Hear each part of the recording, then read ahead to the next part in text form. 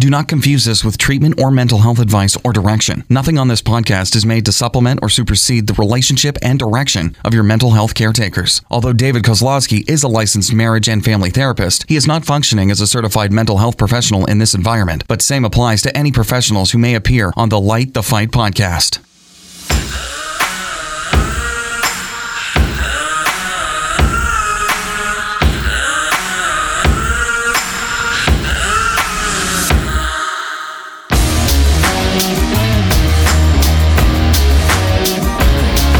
This is Light the Fight podcast. You guys just missed it. You just missed it. David was like singing the intro. And I think that we might have to change our intro because... Well, it'd be copyright infringement because it was, I think, John Cougar Mellon. I don't know. It's an inside joke in my family. For some reason, I like to make remixes of this old song, Little Ditty, about Jack and Diane. See, I knew he was going to do it. He's. But I'll usually say things like Little Ditty about Heidi Swap. Wants to make things perfect, but she always seems to flop. Well, I mean, you just that was a joke. That was a joke. Don't. It's so true. It's so true. I know. Anyways, I don't know why that song. I mean, I'm talking about for the past 20 years, I'll always randomly say that song. Jeez, I'm getting a FaceTime call right in the middle of the podcast. A FaceTime? What's FaceTime? FaceTime. I was trying to hang up on him. It was my daughter. Okay, I'm in the middle. I'm in the middle of like the podcast, and so. Okay, bye. Call your dad. Can't get free skate till 11. No, call your dad. Well, as you can see, folks, Heidi everyone. is actually a real mom. That was not a pretend phone call. For all you mothers out there, she really does mom.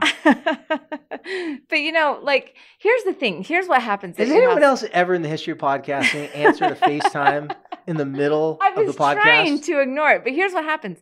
This is what happens. A mom can be like totally busy, like both hands up to their elbows, you know, doing something.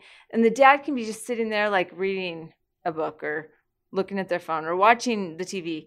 And the child will pass the father that's completely capable, go straight to the mother and ask them to get him a drink of water or something, which you'd have to like take off your gloves and, you know, whatever. Like, what is it about asking mom to do stuff? Like, I don't know. So I was trying to decline them, but I can't even decline my kids. Jeez. Well, I think your kids and most kids are pretty good at figuring out how to survive. And if they know they want food or water, if they want to wait, they'll go to dad. If they want to go to mom, or if the kids are smart, they can manipulate dad. Dad, is it okay if we have ice cream and fudge brownies for breakfast? And dad's like, sure, yeah, okay, whatever. So those are the times when they'll go to dad when they know they're not supposed to be having said food. That's right. Well, welcome to Light the Fight podcast / Heidi's FaceTime experience. You know, what's so great about the podcast, actually? Not only can you answer FaceTime calls and text while you're in the middle of your podcast, while Dave's having a rant, you can like check your text messages. Have you been texting while I've been talking? No, I haven't not, but I could. Brandon, we need to start recording these episodes and see how much she's really paying attention. But the other great thing is that I totally like worked in my yard for 5 hours today, and all I did was threw on a hat. There's like mud on my legs. I didn't even have to get dressed up or put on any makeup or, you know, nothing. Well, that's about to change. You realize that, right? Well, I mean, you know, we keep threatening that, but I'm not. Okay, well, hold on. I'm not holding Where my are we breath. sitting right now? Well, we are, in fact, we have. I don't know if we can really count as an upgrade because this chair is harder than the couch I used to be sitting on. We're in our studio. It looks more like a closet right now. But well, it not will a closet, but like a room. It will be a real studio soon. And that's what I said. It's like, we're kind of in the testing. new studio. Yeah, so. We're kind of testing our, what are they called, Brandon? Audio buffers or some type of. Well, here's why I'm telling Heidi. Here's why I'm telling foam. Heidi, don't get too comfortable with just coming straight from the garden here. Because we're going to start videoing really soon. As soon as we get this place all bedazzled. So you guys will understand, half of our podcast will be glowing lights saying like, you glow girl. And it'll be like, oh my gosh, I said Like once already. Dang it, I broke. Okay. He We're accuses me going- of bedazzling more than anybody else that I even know. You're a rhinestone cowgirl. Oh, here we go again. Here we go again. So this place is going to look really good thanks to Heidi. And Yes. then thanks to it looking really good, you're going to have to do a little bit of hair and makeup. All right. I mean, I we'll can't be see. coming here the belle of the ball. Okay, if I'm the best dressed person in the room, that's a problem. Well, we know that. Oh, he just offended the producer. It's a contest between these two. Because I'm so happy to not dress up. I'm not even going to mention our producer's fashion right now. Okay, he's wearing a shirt I bought him, so let's just put it. Well- And the headphones I gave him. What else? Yeah, so his fashion is whatever I give him. We may works. proceed. That works. He's a young guy. He's trying to make he's trying to make it in the world. Well, I'm just gonna enjoy my radio. What is it? Looks for radio or something? What do they say about that? If you're a radio person, Yeah, if you're a radio person and you're not very attractive, you say, I've got a face for a radio. face for radio. That's it. I'm gonna enjoy that for right now. Okay. Well, so like let's I get tried to serious. My say a couple gosh. times before, welcome to Light the Fight podcast. I'm David Kozlowski. And I'm Heidi Swap. And if you're new to Light the Fight podcast, you can go back and start them from 1, or you can just start from right here. But if you're starting from right here, you got to pick up on the inside jokes really You're going to be quickly. super confused. I tell people, go back to the beginning. Yeah, but sometimes you want to taste the dessert before the dinner comes, you know? Well, but Stick your finger in the whipped cream a little bit. and actually I did think that the shame versus guilt V2 was pretty standalone. Like, because we kind of brought you up to speed, and that was basically like a true Heidi Swap therapy session. Okay, why don't you tell them? Tell them what happened. Well, basically, I mean, what you guys need to know is that everything that David has taught me has taken me a full 3 years to actually learn. I think that I am extraordinarily resistant to change. And I think that I don't know if I just have like a longer marination time. I don't know, but so we had kind of talked, and you guys already, if you're listening for the first time, you don't know this, but in general, we don't really talk about what we're going to talk about, because I'd like to put David on the spot to see if he In actually general, knows. or you mean we don't talk? Because we don't. We don't talk about what we're going to talk about. And so what happened last week when we talked about shame versus guilt, I did know that we wanted to go in a little bit deeper. And as we're going through it, I assumed that I knew something, or I assumed that I knew the direction that we're going in. And I was being very resistant to what David was trying to teach me in that moment. And it wasn't until the very end of that session that I actually... Podcast. Oh, yeah, podcast. It wasn't an episode. And by the way, let's clarify something. I've been not your family's therapist for years. Stop saying therapy. What am I supposed to call you? Well, let's get Is this that what you clear. mean? Let's get this clear. And the reason why I'm stopping this for a second is because we've gone past that. So any family that I've worked with that they've lost a child or something major happens like that, they need more. They need 911, 24. Like they need just a lot more. And so I was your son's therapist, but after everything happened, me coming over your guys' house, talking to the family, like I was just so much more involved in your family. We just decided that it was going to go more to relationship coaching, which is the Right. other thing that I do. And really the only differences between me giving therapy to someone is therapy. I practice underneath my license. It's, you diagnose, you do all the same type of stuff like that. But relationship coaching, because I'm not a life coach, because I can't help you with your whole life, your closet, your finances. Don't ask me for help on that stuff. But relationships, like I'm the relationship guy. So we've been doing relationship coaching for a long time so that we can have a closer relationship. Because as a therapist, it's got to be pretty, hey, listen, see you once a week. Can't talk after that. There's a lot of Right. strict rules because therapists could take advantage of their clients. Clients could take advantage of their therapists. But we transcended past that. And I've transcended past that with not a lot, but a handful of families, which is why we started doing relationship coaching. Also So this is because- coaching when we're talking. Right. Okay. I just want to that. clarify that because, yes, I am a therapist. I was your son's therapist.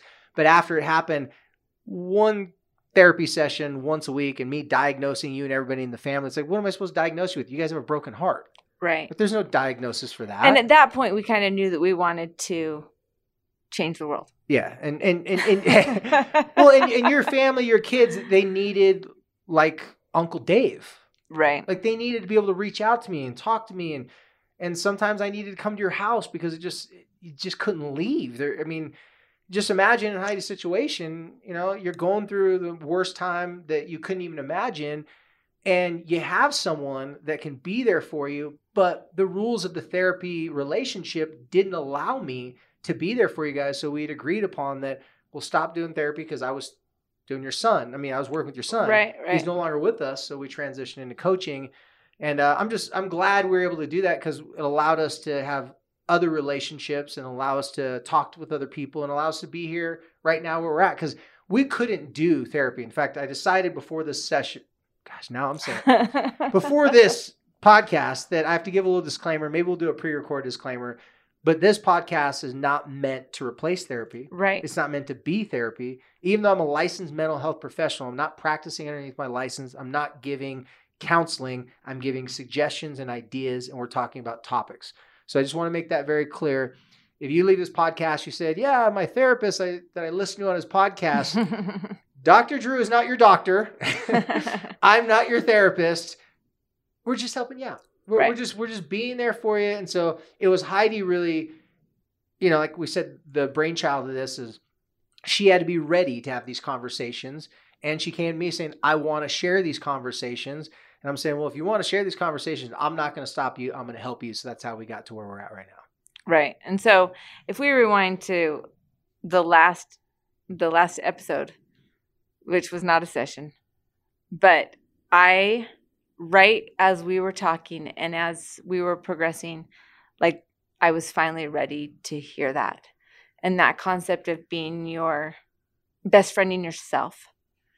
Even though we had talked about it a long time ago and I had been working on it without really knowing I was working on it. It's still something I got to work on. And so today, as I was working in the yard, I was re-listening to it and just like thinking, oh my gosh, Heidi, you were not picking up on, it took me a minute. And that's the thing about this, because of the layers, is as you, number one, have need. Number two, as you get past layers of your own shame and are willing to see things in a new way, in a new light, the information will impact you in a different way. And that's what happened to me. I was finally able to hear it. I was in a different place where I was able to hear it in a different way. And so that's what's cool about listening to this and even re-listening to it. A lot of people are telling me, I listened to that podcast 5 times or that episode 5 times. How good did that make you feel that you're not the only one that has to listen to your own podcast over and over again? Well, this is not super intuitive. No. And that's one thing that I've said to Dave over and over, like, man, it really has taken me years to embrace, years for it to, filter down through all the layers of resistance that I have and let it actually change my heart. And so that's why I think I keep saying to those of you who are listening, be open, be willing to change. And it's not easy. And thank you. If you do have to listen to it multiple times, that's not a bad thing. A lot of times our minds get attracted to the bright, shiny things. So let's use an example with social media. There's a lot of really bright, shiny, charismatic, inspirational ways to approach life problems. And that's good. That's one layer. Underneath that, though, sometimes the application and how we do that on a day-to-day basis, we need more than just words that everybody's using to describe how to handle a situation. And since you're talking about last week when we talked about best friend of yourself, most people listening to this podcast have heard of the concept self-care. A lot of people talk about self-care and they talk about it in all different types of ways. But if you pull back the layers of this self-care movement, because I'll get a massage anytime. Yeah. Because that is the self-care that I can subscribe to.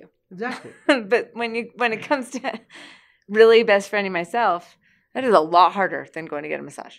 Well, exactly. So self-care is the basic elementary. You need to check yourself to make sure you're not pushing yourself too far. Do some simple things for yourself, take better care of yourself, so on and so forth. Learning how to be your best friending yourself is a whole nother level of self-care. Best friending yourself is explaining to you a story that you can accept as a really good metaphor of why you even need to self-care. And then learning more about how to best friend yourself is the application of self-care in a realistic street scenario. Best friends are with us in our difficult times, our great times. In a real life scenario, having self-care, as we said in one of the podcasts we ended up throwing away because it had our old podcast name on it, it's hard to have self-care when you don't care. Mm-hmm. And when you don't care, no one's thinking about self-care. So it just came to my attention through lots of people going, self-care, self-care. You hear people talking about it, but why weren't they doing it? And from what I was seeing is that part of the reason why people are struggling doing it on a consistent basis, because it didn't have a story behind it. It sounded really good. There was a lot of fluffiness to it that makes it shiny and bright, which sounds good, and it's sweet and it's soft in the ears. Self-care, it sounds really soft and it's easy. But to make change and to best friend yourself, that's ferocious. That's fearless. That's a whole nother level of intensity and repetition and adversity to get to that point where you can just do basic self-care things. Well, and it requires exactly the thing that we want to talk about today. Yep. And so I guess that's why we kind of can lead in from here, because as we revisited or dug in a little bit deeper with shame versus guilt, whoa, I just hit the table, sorry. It also becomes necessary for us to talk about the next level of vulnerability. Yes. And so I'm not even going to try to set this off or to start this off. But you can add a story of recently, just something you got from your son that you saw it happening. Yeah. Okay. I'll do that. Well, maybe I'll start with saying what it is first, and then you can kind of, or should you go with the story first? No, you set it up. Okay, cool. So we've talked about vulnerability. If you've listened to our shame versus guilt episodes, either one of them, if you hadn't heard about vulnerability before, the last episode I talked about Brené Brown. She's the researcher that brought all this information to light about shame. She identified really quickly from her research findings the same thing I found in my research. My research is different. My research is sitting across from people, talking to the same people every single week for years at a time. And what I found out was the same thing she found out. We just found out through two different ways. Her studies were showing that being vulnerable was a good way to describe how to bring attention and light to the things that you're most ashamed of. And when we're vulnerable, we're exposing and opening ourselves up to that shame. We're facing it. We're not hiding from it. And therefore, the shame melts away and it goes running off into the shadows. And for a moment, you're like, I won. Today, I won the shame game. I faced my shame by being vulnerable.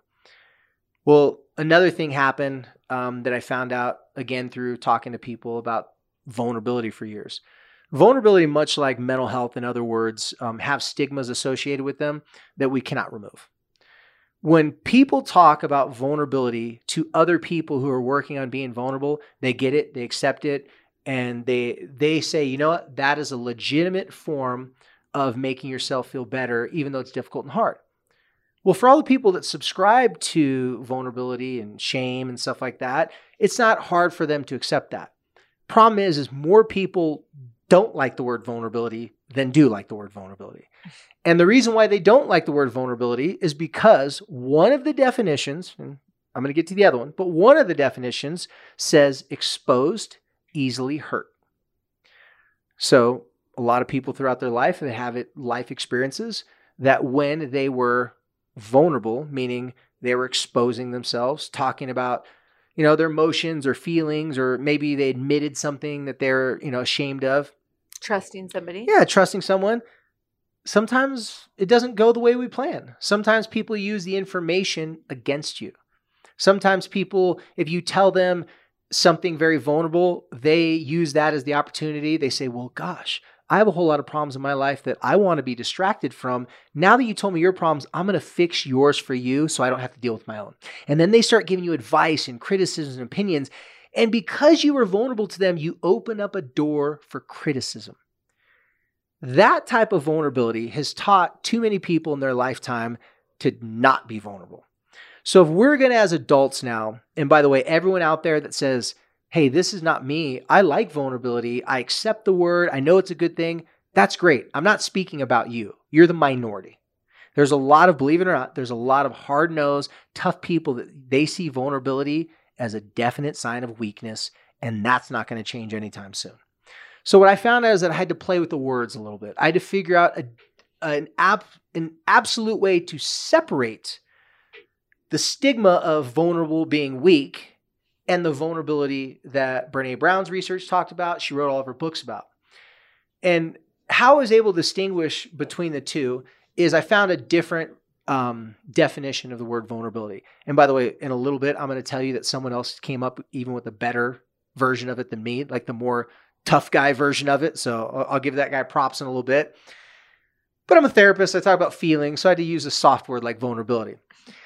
So what had happened was, I don't remember how many times that this took place, but it just vulnerability, if I'm struggling to get someone to accept a word, I got to find a different word. It just doesn't work. So I came up with a different word by finding a different definition for vulnerability. There's another definition for vulnerability that says available, open, able to change. So basically what that version of vulnerability means is it means that you, by being vulnerable, gives yourself opportunities and options. By not being vulnerable, we found out that it increases and feeds the shame. So I decided to play with the words, and I came up with these two distinctions: victim vulnerability and assertive vulnerability. So most people, when they hear the word victim, they don't want to be a victim. People will say, I am a victim, like I've been victimized, but not many people will openly say, I'm proud and I'm always going to be a victim and that's who I am. They may act that way and feel that way, but it's not something that people really want to associate with as being a victim. They're not excited about it. They're not happy about it. It doesn't give them, confidence. So victim vulnerability and assertive vulnerability differ in these ways. When I tell someone you are being victim vulnerable, what I'm telling them is that you're being vulnerable, but you're being vulnerable in a way that someone who identifies as a victim is being vulnerable. I will use an example of an apology. So there's lots of ways to apologize to another human being. Now, vulnerability just regular vulnerability that everybody knows about it. It's so general. It can encompass so many things. You can be exercising vulnerability just by waiting for your teenager patiently when they never wait for you patiently. That could be an expression of vulnerability. Apologizing to someone in a sincere way, that could be an expression of vulnerability. So there's lots of ways to be vulnerable. Do you think that even complimenting somebody, complimenting someone that you're insecure around, but you're trying to face your own insecurities by giving them a compliment to help yourself feel more secure, that could be expression of vulnerability. But in using victim vulnerability, what I found out is that victim vulnerability, using the example of I'm going to apologize to a friend for letting them down, not being there for them. And right now I'm going to give you an example of victim vulnerability. I would say something like this. Hey, I know I blew it, and I know I didn't show up for you last night. I was supposed to be there and I totally ghosted you. I'm sorry. But I mean, you've ghosted me before too. It wasn't like you're always the best friend for me. So, if you don't want to forgive me, it's like, whatever. Like, I guess we won't be friends anymore, but you've done the same thing to me. That's victim vulnerable. And this is why it's victim. Victims have this mentality of, I'm damned if I do, I'm damned if I don't. Hopeless, helpless, lacking self-confidence, not optimistic, not seeing a reason to be accountable because you did nothing wrong. You were wronged.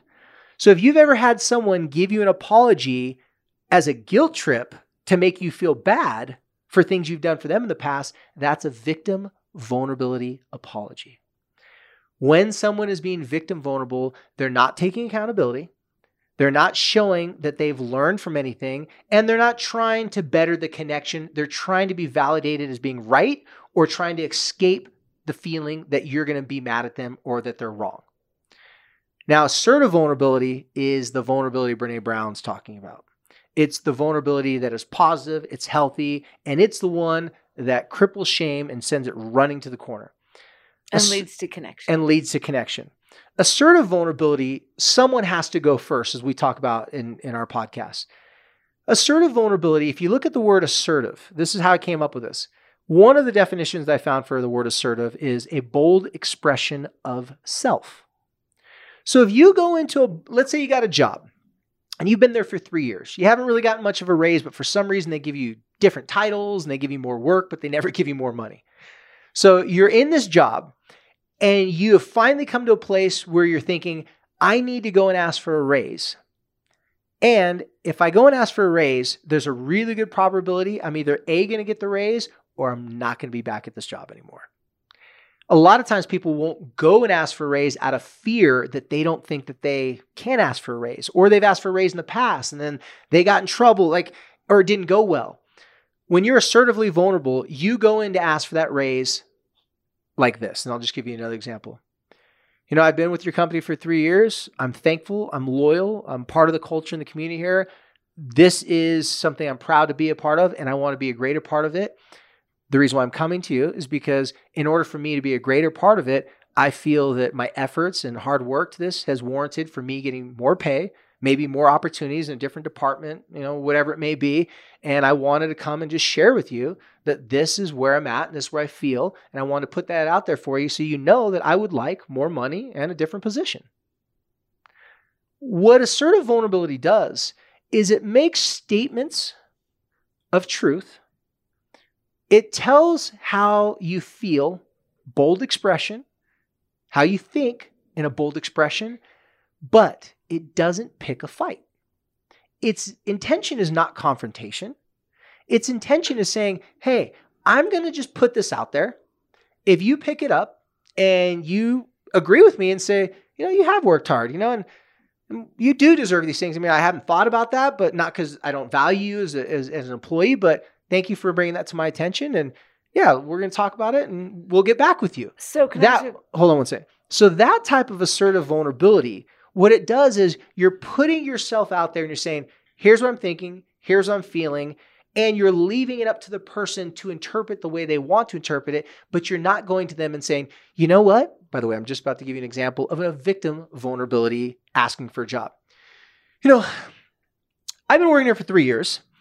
I haven't got a raise. I haven't got any of this like that. I haven't worked hard. I cry. I believe. I want this company to do well and stuff like that. I just don't feel I'm respected. And I want all these other opportunities. And, I have other job opportunities, by the way. Other people want me and I'm valued by a lot of people. And so I came here to tell you that I need a raise or else, maybe I have to go work somewhere else.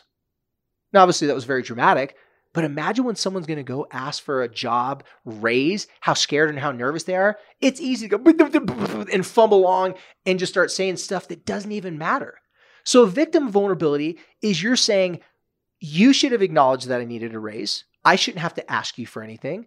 You should know that I'm a hardworking employee. And since you haven't acknowledged these things, since you haven't given me a raise, since you haven't talked to me in this certain way, that I'm going to have to leave somewhere else, but I just want to give you one more chance to keep me. There's no negotiation. You're not giving someone the opportunity to feel and think about it and then come back to you. You're bringing to them a problem, not a solution. So assertive vulnerability says, I'm going to give you this, leave it where it may be. If you want me to work with you and stuff like that, maybe I haven't done something. Maybe I need to do something more to get that raise. Whatever it is, let me know because I want to work towards that. Now, with the victim vulnerable, it's really difficult because a lot of times we do feel victimized. We can calculate all the times where our job in this example didn't appreciate us. They didn't give us more money, and we can take that personal as if it's their job to look out for us. When in reality, assertive vulnerability says, I'm not coming at you for a confrontation, but I do need to talk to you. I'm just hoping you'll see where I'm coming from. is respectful, and I just want to have a conversation. That type of assertive vulnerability allows you to face your own shame, because if you're scared and worried that you're not good enough or they're not going to accept you and give you a raise, that is a very shameful feeling.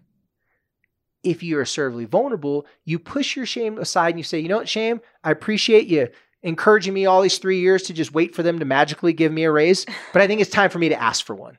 And I'm going to ask for one in a way, not telling them that I'm going to leave and that they have not respected me. I'm going to go there and say, you know what, this is what I want. If there's something I need to do to get it, let me know, because I'm ready to get going. So victim vulnerability, bad. Assertive vulnerability, really good. So here's the thing, though. Can you be assertively vulnerable and still be afraid? Well, of course. And so it's really not like you can be afraid of the outcome or worried about the outcome either way. It's just whether or not you're going to take responsibility for it or you're going to put the responsibility on somebody else. So my actual definition for assertive vulnerability is a bold expression of your most sincere, genuine thoughts, feelings, and beliefs.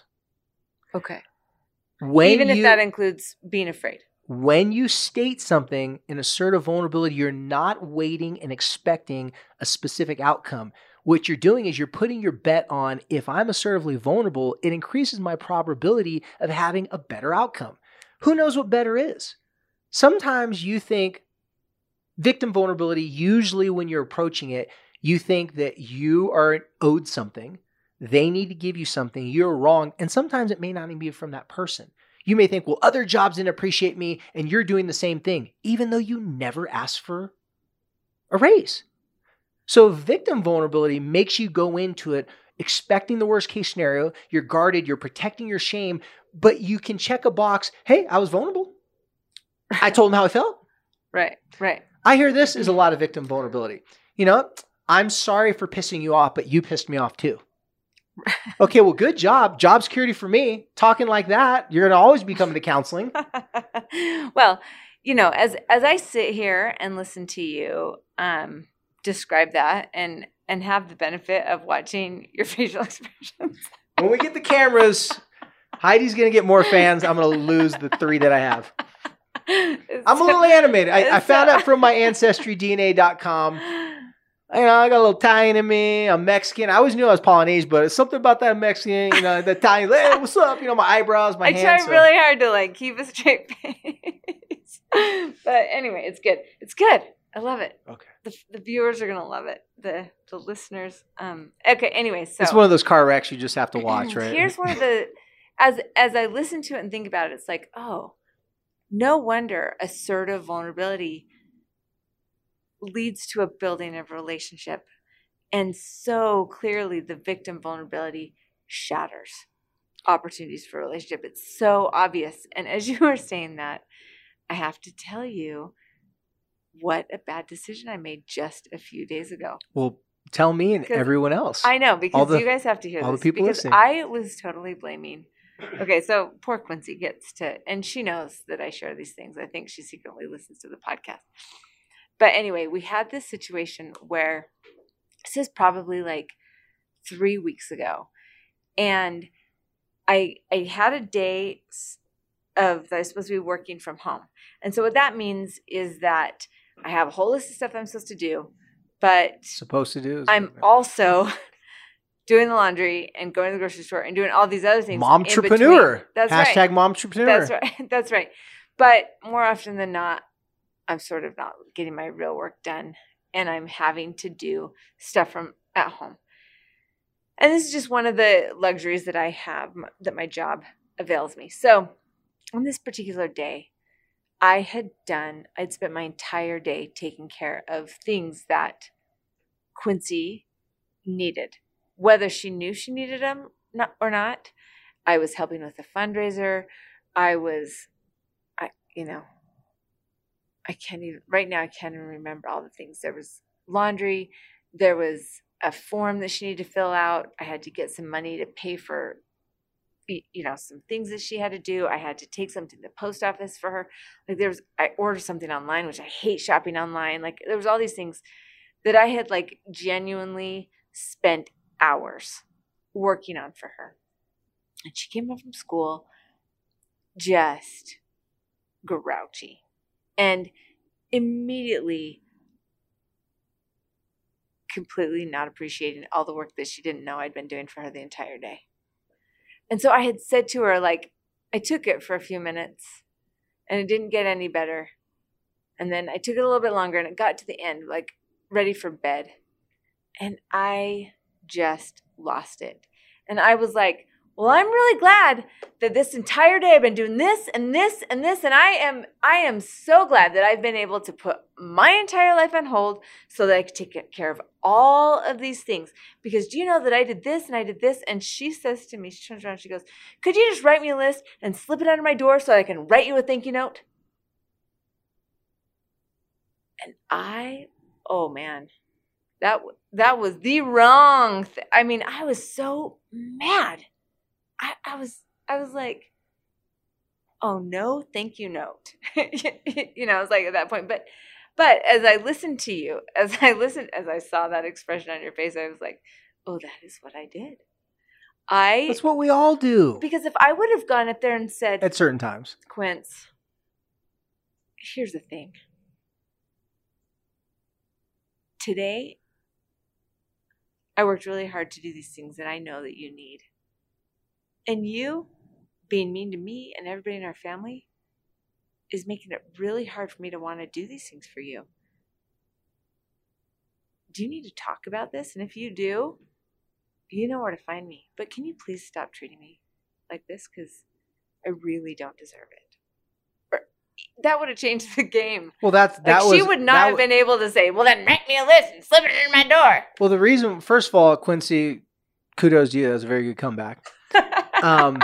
And the reason why she said, write me a list, slip it on my door and give you a thank you card, because she's saying, I know you want me to come to your victim vulnerability party, Mom. And you've given me lots of invitations. So just slide the whole entire list because I can't get to all of the things that you want me to feel bad for not appreciating. Quite honestly, I thought it was a good comeback too, which made me even madder. Because you were more emotionally worked up than she was. And so again, and I'm glad you told that story, because victim vulnerability versus assertive vulnerability, I ask people to kind of do this for themselves. Like, this is way after I've gotten a good relationship with the teens or the parents or whoever I'm talking to. Once they understand the difference between the two, they'll be telling me that, you know, my mom did this or my child did this, and that, and the other. And they'll tell me what they did. And I said, okay. All right. And they'll say like, I was being vulnerable. I said, okay, you're right. You were being vulnerable, but which one? So I'll say back to them what they just said to me. And I said, now you tell me, is that victim vulnerable? And remember, victim is, I'm damned if I do, damned if I don't. And I'm only being vulnerable to make you A, feel bad, B, to remind you of all the horrible things you've made me feel in the past, or C, all the above. And when we do that, we think we're being vulnerable, but shame is tricky. Shame takes all the fluffy stuff that we read on social media, the books that we've read, and it takes a concept that's really good, like vulnerability, and then it tells us we're being vulnerable because we are, but we're being the bad vulnerable, not the good one. We're being the one that disconnects people, not connects them. And shuts people right out. Like, they don't even want to engage in that. Yeah. They're like, okay, you go to your pity party and I got to go. So my saying that our producers heard me say for years is the only way to really be close to people, like the only way to bridge a gap and have a really deep relationship with someone is you have to be vulnerable to even be available to connect with another person. And then they would have to look at you and say, you know what? I was planning on a fight. You kind of threw me off with that assertive vulnerability thing you just said to me. I was kind of thought it was going to go something different. And at that moment, they got to make a decision. Do I want to be assertively vulnerable back, which would really end this? It would get us keep on moving, not be dramatic. Or do I want to use this opportunity of them being vulnerable, because assertive vulnerability is a type of openness, or do I want to use this a chance to pick a fight with them? You can determine whether someone's going to use your vulnerability as a fight, as a reasoning to come at you wrong. But from my experience, it definitely increases your probability and chances that you're going to have a better connection. They're going to forgive you if you're wrong. You're going to move further into a solution if you offer assertive vulnerability on the menu. If it's on the menu and people go, wow, assertive vulnerability is something that could probably squash these issues a lot faster, or I could sit here and dig in my heels and just have a really bad pity party and be, attacking this person, they got to make that choice. But assertive vulnerability, when you're doing it, you realize it's not your choice, it's theirs. And all you can do is bring it to them, see what they do with it. Now, here's a little add-on to this. You learn a whole lot about relationships if you show up consistently, assertively vulnerable, and they keep on taking shots at you. If someone keeps on taking shots at you and takes that vulnerability as a sign of weakness, it's only because that's what they choose to do with it. Not because you're weak and not because you're offering, hey, I'm a horrible person, please persecute me. You're actually coming at them very correct, very honest, just making a couple basic statements. And if they then choose to pick a fight with you or use that against you, then you got to go back to the drawing board and you're going to have to do a little inventory on that relationship. When people are in relationships and the relationships change for the worse, it's easy to bang our head up against the wall and say, why are they being this way? Because when we first started dating or when we were first friends, it used to be different. We all have a hard time grieving the death of relationships. Sometimes a relationship is not even breathing. There's no life in it at all, but we keep on trying to give it CPR. We keep on trying to bring it back. When you're assertively vulnerable, you're not trying to bring it back. You're acknowledging for what it is. And if they show up giving you the same type of grief or not respecting you, then you can it's so much easier to sit back and say, you know what? Maybe instead of just giving up on this relationship, maybe instead of just being angry and upset with this person, fighting with them, maybe I just need to have more realistic expectations of them. They could have been a really good friend 3 years ago, and whatever's happened in their life, which I don't know what's going on, they're not a good friend now.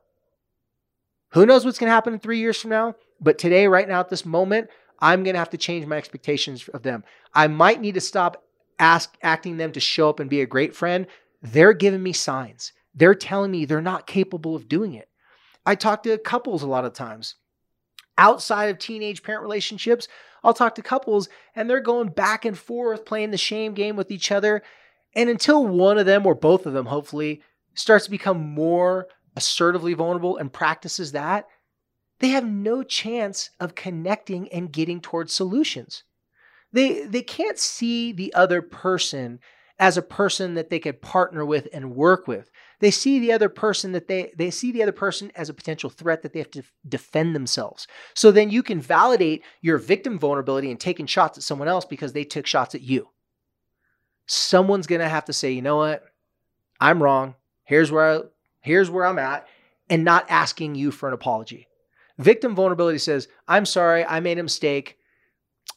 Don't you think you owe me an apology too? Or even if you don't say it, if you expect it, it's okay.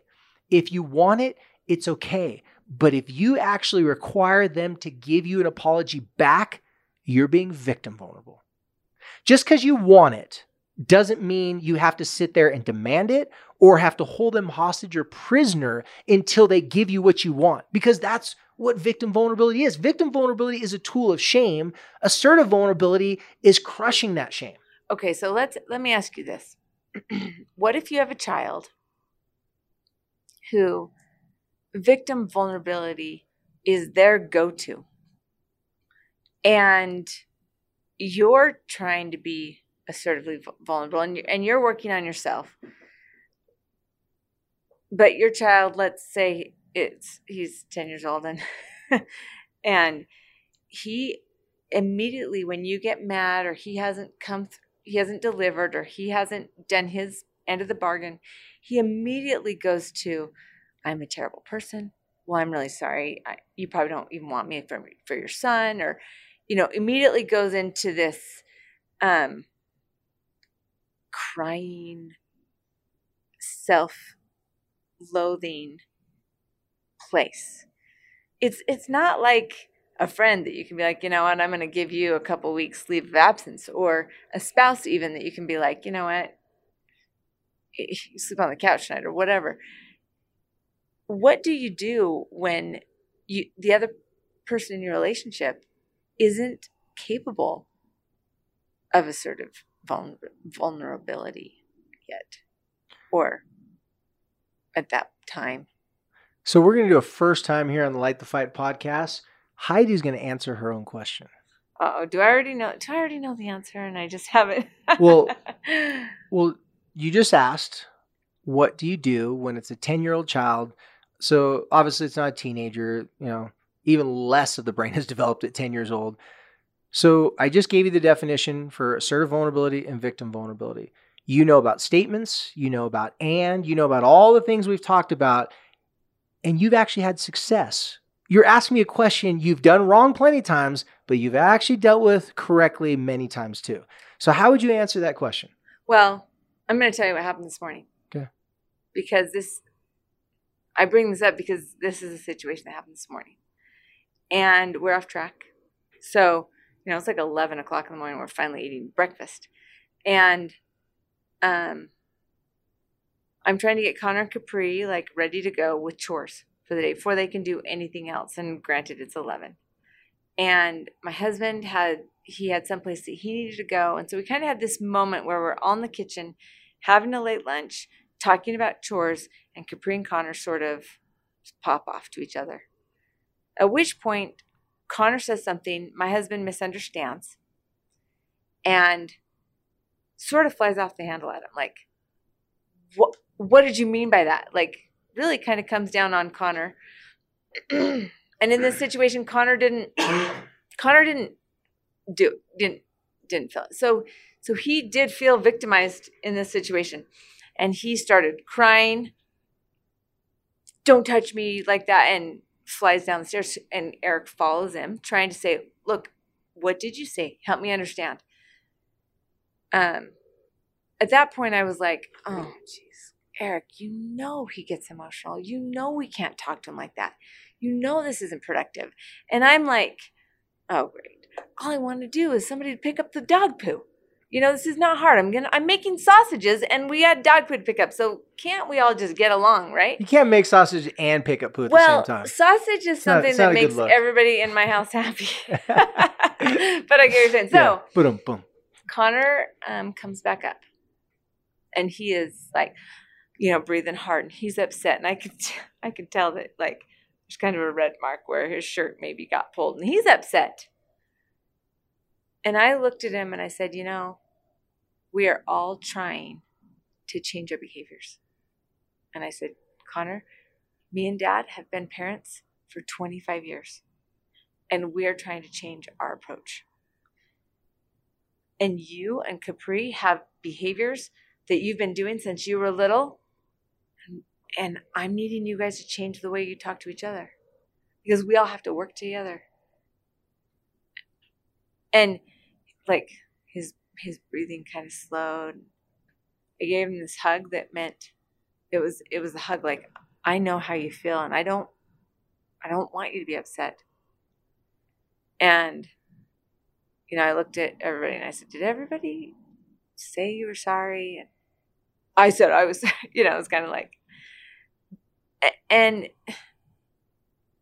so I guess I did. I diffused the situation.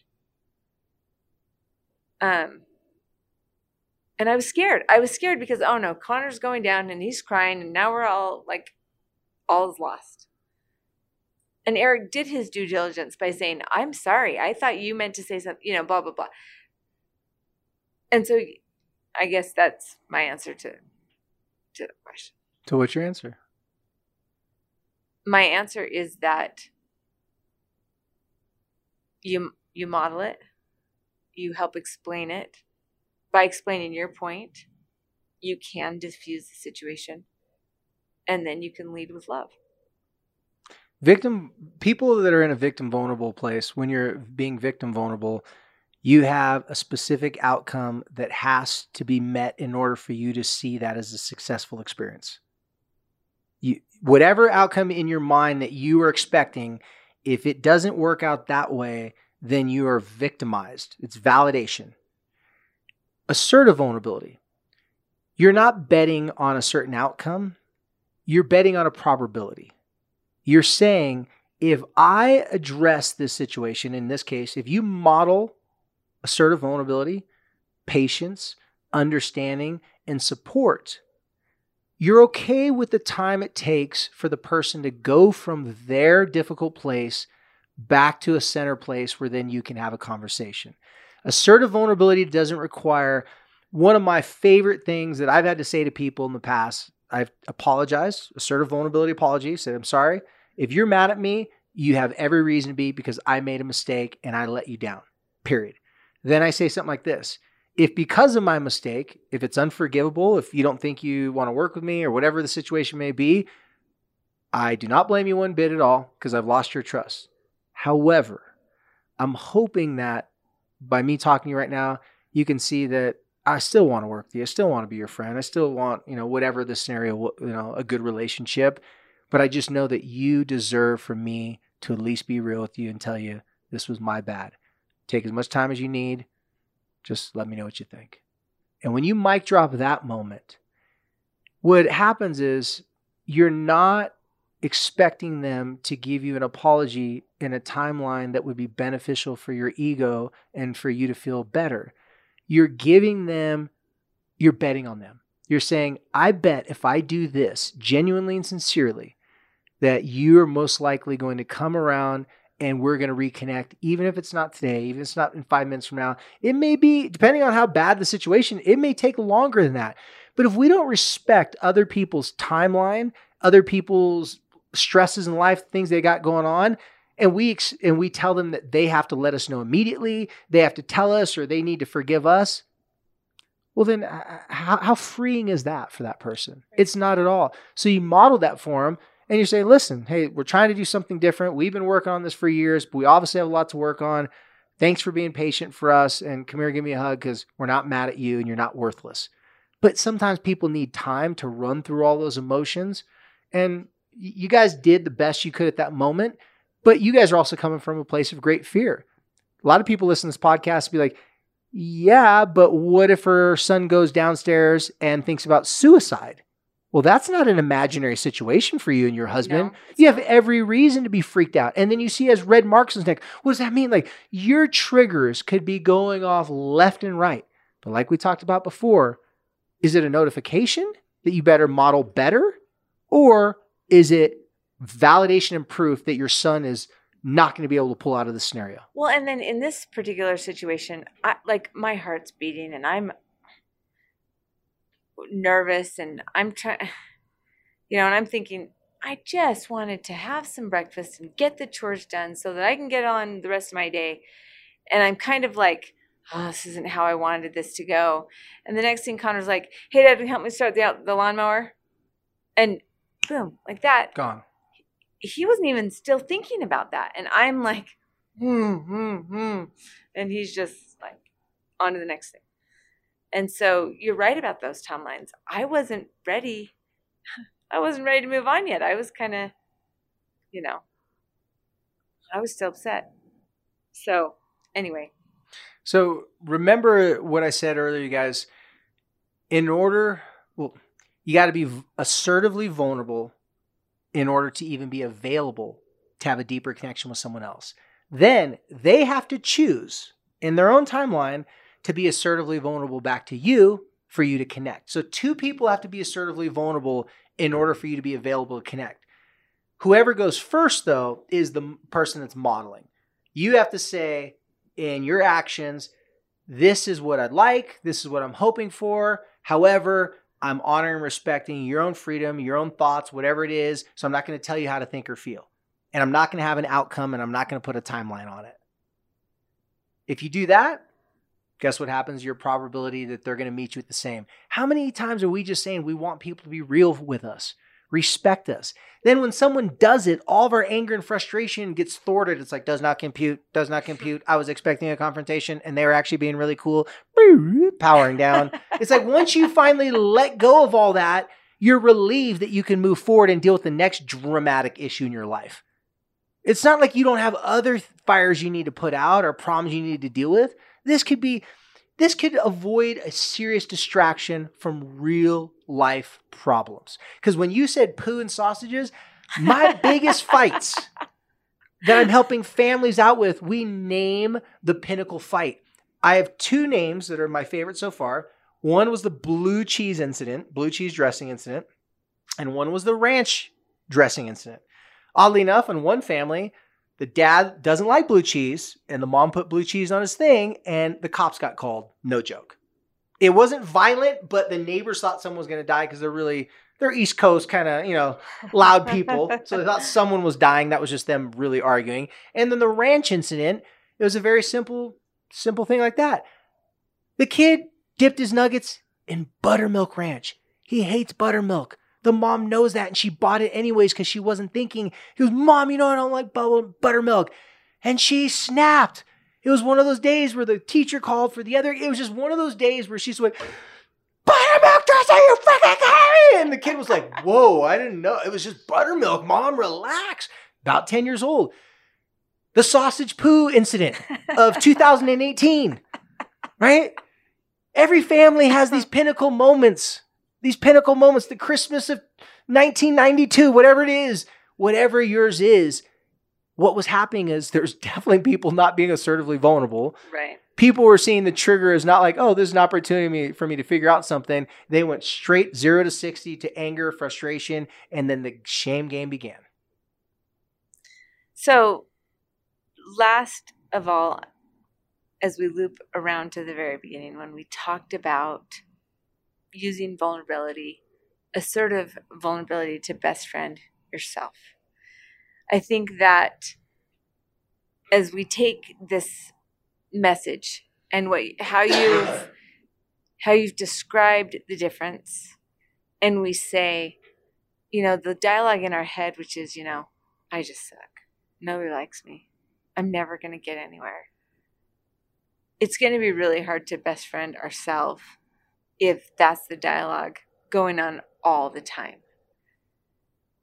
But if the dialogue is, I'm really trying to do better, and I'm going to take this one day at a time, or, whatever that is, I don't think you can completely change your personality. Or the dialogue could be, I'm not trying as hard as I should be. I'm not trying hard enough. That could be assertively vulnerable too.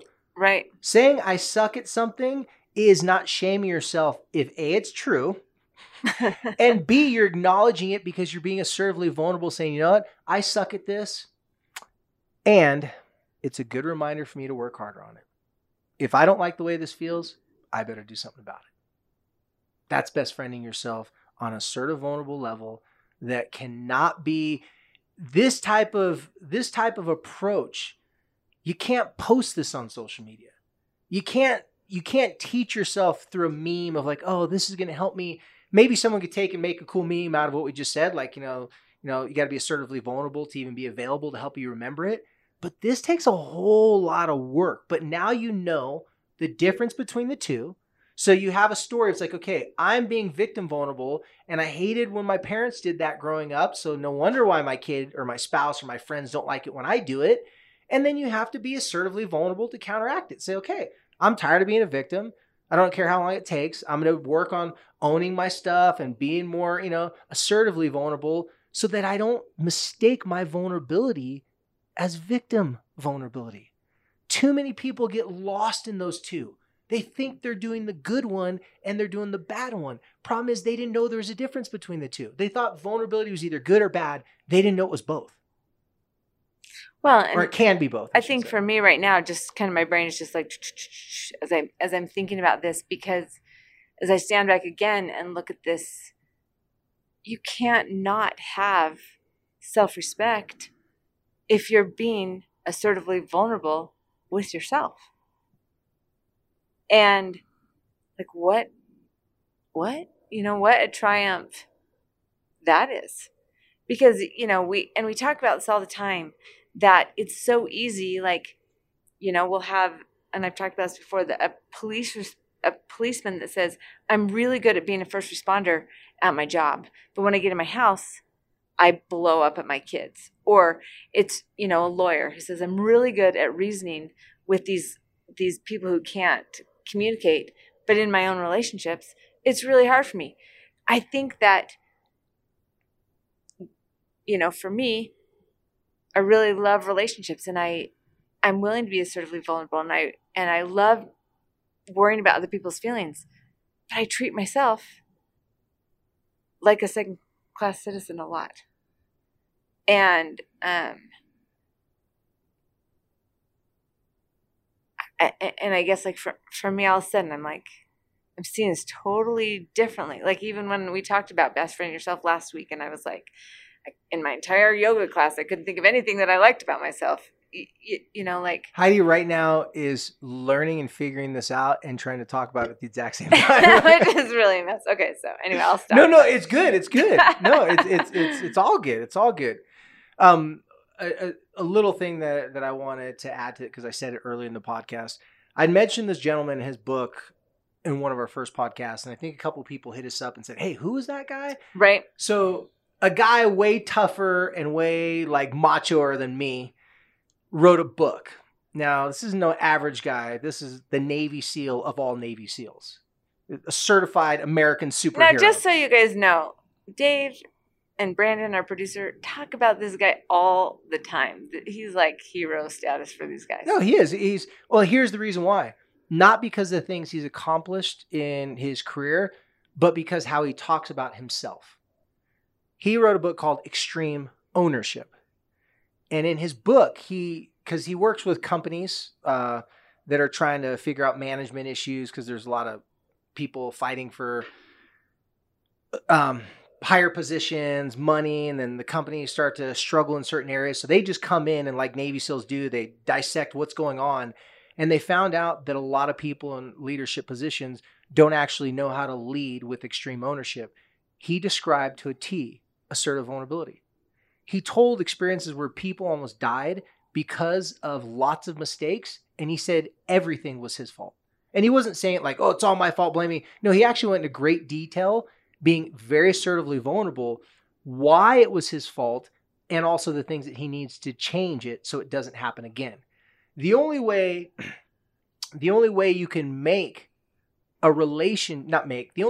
give a relationship growth to evolve and change to be optimized is someone has to start by being assertively vulnerable, usher in that type of thinking, that type of approach, and then other people will quickly adopt to it because they're like, okay, this makes sense. If the leader is owning his stuff and saying the stuff that he should have worked on, then everyone else is less scared to admit that they're faults. When we admit our faults and we own it, now we have a chance to learn. If we're protecting our shame, or if we're protecting our faults and our insecurities, how can we learn from something that we have to defend? We can't. Right. So since we're all focused on protecting our shame and protecting our insecurities, I think this guy, by the way, his name is Jocko Willink. And Jocko Willink, Extreme Ownership. He's got another great book called The Way of the Warrior Kid. It's about assertive vulnerability for like little kids. Great stuff. He just said it in a way cooler, machoer, tougher way, extreme ownership. But it's the same thing. So if you're listening to this podcast, you're thinking, oh, my husband ain't going to buy. As soon as the word vulnerability, he's out the door. Well, then drop this book, Extreme Ownership, Navy SEAL Commander, and then he'll read it. And especially if he's a business guy or working in a corporation, he'll feel inspired. He'll feel like he's a man, but he's really being vulnerable. And you actually won at the end of the day. So slide that in his little to listen to or to read box. Because he also has a podcast, right? Oh, yeah, he's got a great podcast. His podcast is totally different than his books, though. His podcast, he goes in historical events, and he breaks down historical wars and events and talks about the deeper psychology and what was going on behind like 9/11 and certain things. Not the conspiracy theory stuff. Like he did this one about this guy. I don't know if you remember the plane crash that happened, the one that didn't hit the towers. Well, what happened was a bunch of the crew, or not the crew, a bunch of the people on the plane attacked the terrorists. Right. One of the guys was a badass college judoka, which is a judo player, which martial artist throws people, chokes them out, and he got killed. But he was the one that stopped it. Like he led the charge. And he talks about the historical event, about his assertive vulnerability in that situation. So if you like those type of history type things and a deeper, he studies these books written about these historical events. So he's got great information about history, great information about how being vulnerable with a tougher exterior to it, extreme ownership. So check that out if you guys want to listen to that. But it's basically, it's assertive vulnerability, just it's put in a different word, a different phrase. Right. Well, I feel like I've learned a lot today Well, good. in this episode. So maybe we should turn these into sessions, and you can pay me for every podcast we do, right? Right. Or we need to come up with we got to come up with something. Yeah. Eventually, you realize that we're eventually going to have to get some sponsors, some people to help us so we can grow this thing. So it's true. But don't worry, guys. We're not going to get sponsors by like Tide and Clorox and like something that's nothing. Well, actually, that kind of would go because a lot of moms listen to this. Like vitamins. Trust me, whatever sponsorships we have, they're going to be someone that Heidi and I have very close relationships with, and it actually connects with the things we're talking about. Otherwise, we're not going to do random sponsors. Well, unless they pay us stupid money, then my friendship can be bought. Well, for now, you guys, thank you for listening. As always, thank you for reaching out to us. You can message us via Facebook or Instagram at Light the Fight. You can also go to Elevate Podcasting, which is a great place for you to find the ability to email us. And you can also email us directly at lightthefightpodcast@gmail.com.